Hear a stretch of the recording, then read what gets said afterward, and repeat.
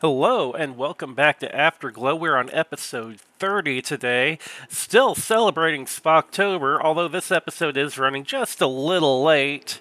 We're definitely not stopping with the Spocktober for now. As a matter of fact, we have another special guest who, after listening to the previous two episodes, requested to be on here due to the huge popularity of this podcast that has tens of people listening.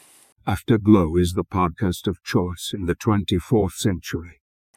That's right. Captain Picard of the Enterprise D here with us. Sounding a little bit robotic in that intro, to be honest with you, but that's all right. So, Captain, are you ready to be a special guest on this intro for Afterglow episode 30? I suppose this means I can look forward to a week of continual harassment on this subject. Well, of course everyone's going to be asking you about it. So today we're going to be checking out the Star Trek Next Generation game Futures Past for the Super Nintendo. So this is kind of like your debut for the Super Nintendo, isn't it, Captain? What do you think of this game? I will make them pay for what they've done. Well, I didn't think it was that bad. I mean, it's definitely got its flaws, but a lot of those flaws were corrected later on. Of course, this was before the era of game patches, so it's really interesting how they fixed some of the problems in this game, although kind of scammy in a way, too. But anyway, we're going to get ready to start the review of Star Trek Futures Past for the Super Nintendo. If you'd like to get us ready there, Captain. Red alert! All hands to battle stations! Engage. And with that, at warp speed, we'll be checking out this game after the music break.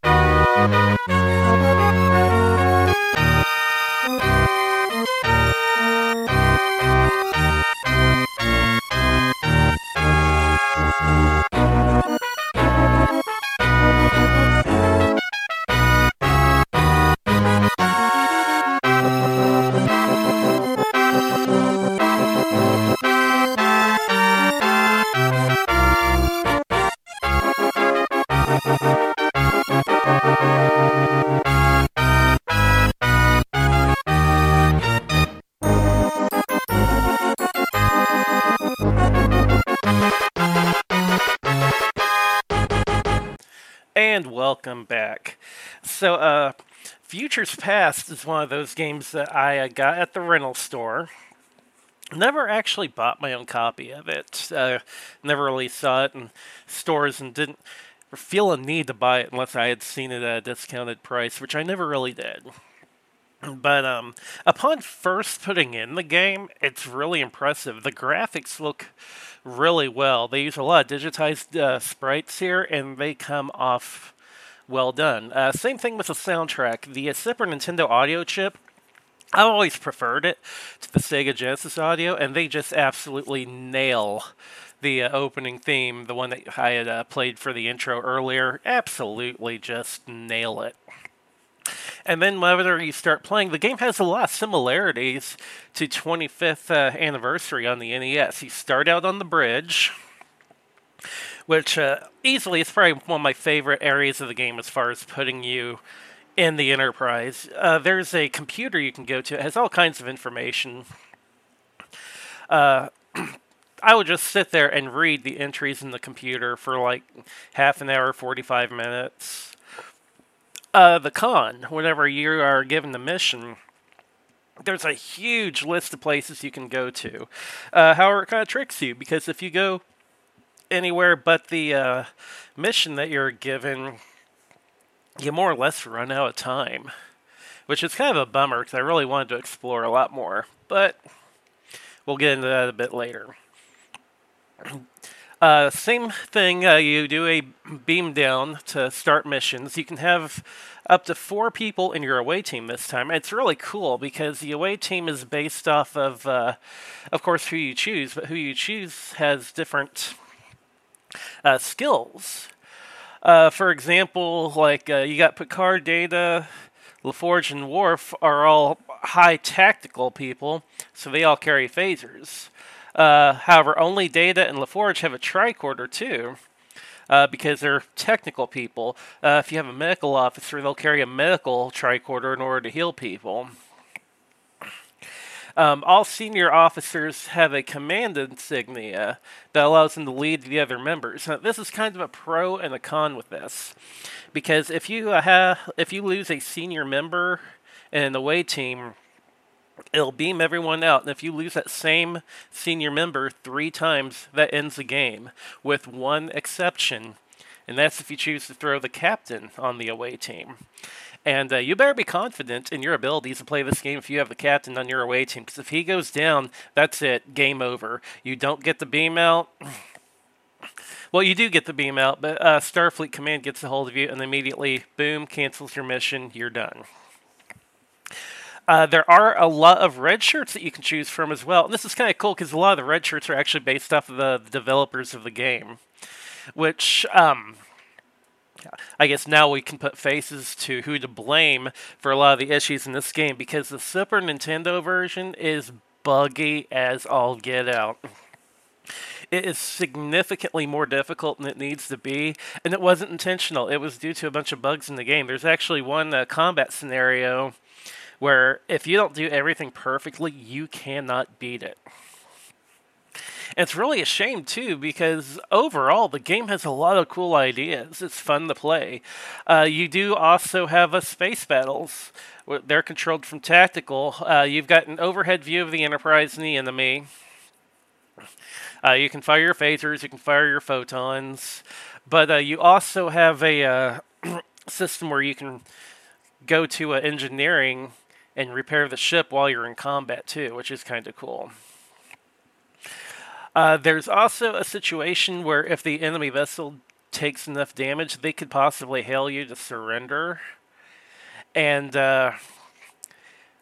obviously, you know, if you're going storyline-wise, if they're surrendering, you don't just want to blow them out of the sky, as tempting as it may be. But there's not a lot of stages in this game, if I remember right, as far as planet side. There's only like maybe 4 or 5. And the reason why I can't fully remember is because whenever I went back to play this game, I cannot get past the 3rd area, I believe it was. The abandoned ship. I'm really struggling with that area. And again, that's due to the bugs of the Super Nintendo version, which that's why I want to talk about. Because the Sega Genesis also got a Star Trek The Next Generation game. And the reason why I'm bringing that game up, I didn't really play that one, which is really a shame. But it got the better version. I hate saying that, because whenever you put this game in, the graphics are worse. The audio is a lot worse. It's even got a different name. It's called Echoes from the Past instead of Futures Past. That being said, it's the same game, except a lot of the bugs are fixed. This game is much more playable. It's easier. And I don't mean it as easier as in, oh, well, it's a better game because it's easier. No, the issues that the Super Nintendo had were more or less patched for the Sega Genesis release. So this is like an era before game patches. So more or less, the Super Nintendo people were stuck with a game that was full of bugs that was almost impossible to beat. Whereas the Genesis, while graphically and audio-wise inferior, had the better gameplay. So I do find it kind of interesting in the way that before game patches were a thing, the Genesis version was more or less the patched version of the Super Nintendo. And I'm really interested in seeing what another Super Nintendo release would have been like that would have had the bugs removed from the game. Because the game would have been a lot more enjoyable otherwise. But as far as my childhood memories, it was a rental. That was it. I would have bought it if I would have found it like a yard sale or a flea market, but never did. So didn't play it again until the emulation era. And in the emulation era, that's when I learned, oh my god, the Sega Genesis game is not only the same game, it plays better. It's such a shame, too, because everything else about the Sega Genesis version is worse. The graphics are worse, the music is worse, but gameplay-wise, it knocks it out of the ballpark over the Super Nintendo version. But the SNES version is the one I grew up with and the one I remember. That being said, that's going to close out my memories of Futures Past. We've got one more game to cover for Spocktober, though, and I am saving the worst for last. This game I'm going to be covering on the final episode for Spocktober for 2023. I have never beaten the first level. To get other details for the game, I had to go to YouTube and look up a YouTube playthrough. I could not beat the first level at all. And it's from one of my favorite series. Not just Star Trek, but Deep Space Nine. Easily one of my favorite versions of Star Trek. Got one of the worst games I have ever played that has a Star Trek license slapped on it. But we're going to be checking that out for the final episode of Spocktober. Enjoy the outro music, and I will see you for the conclusion of Spocktober 2023.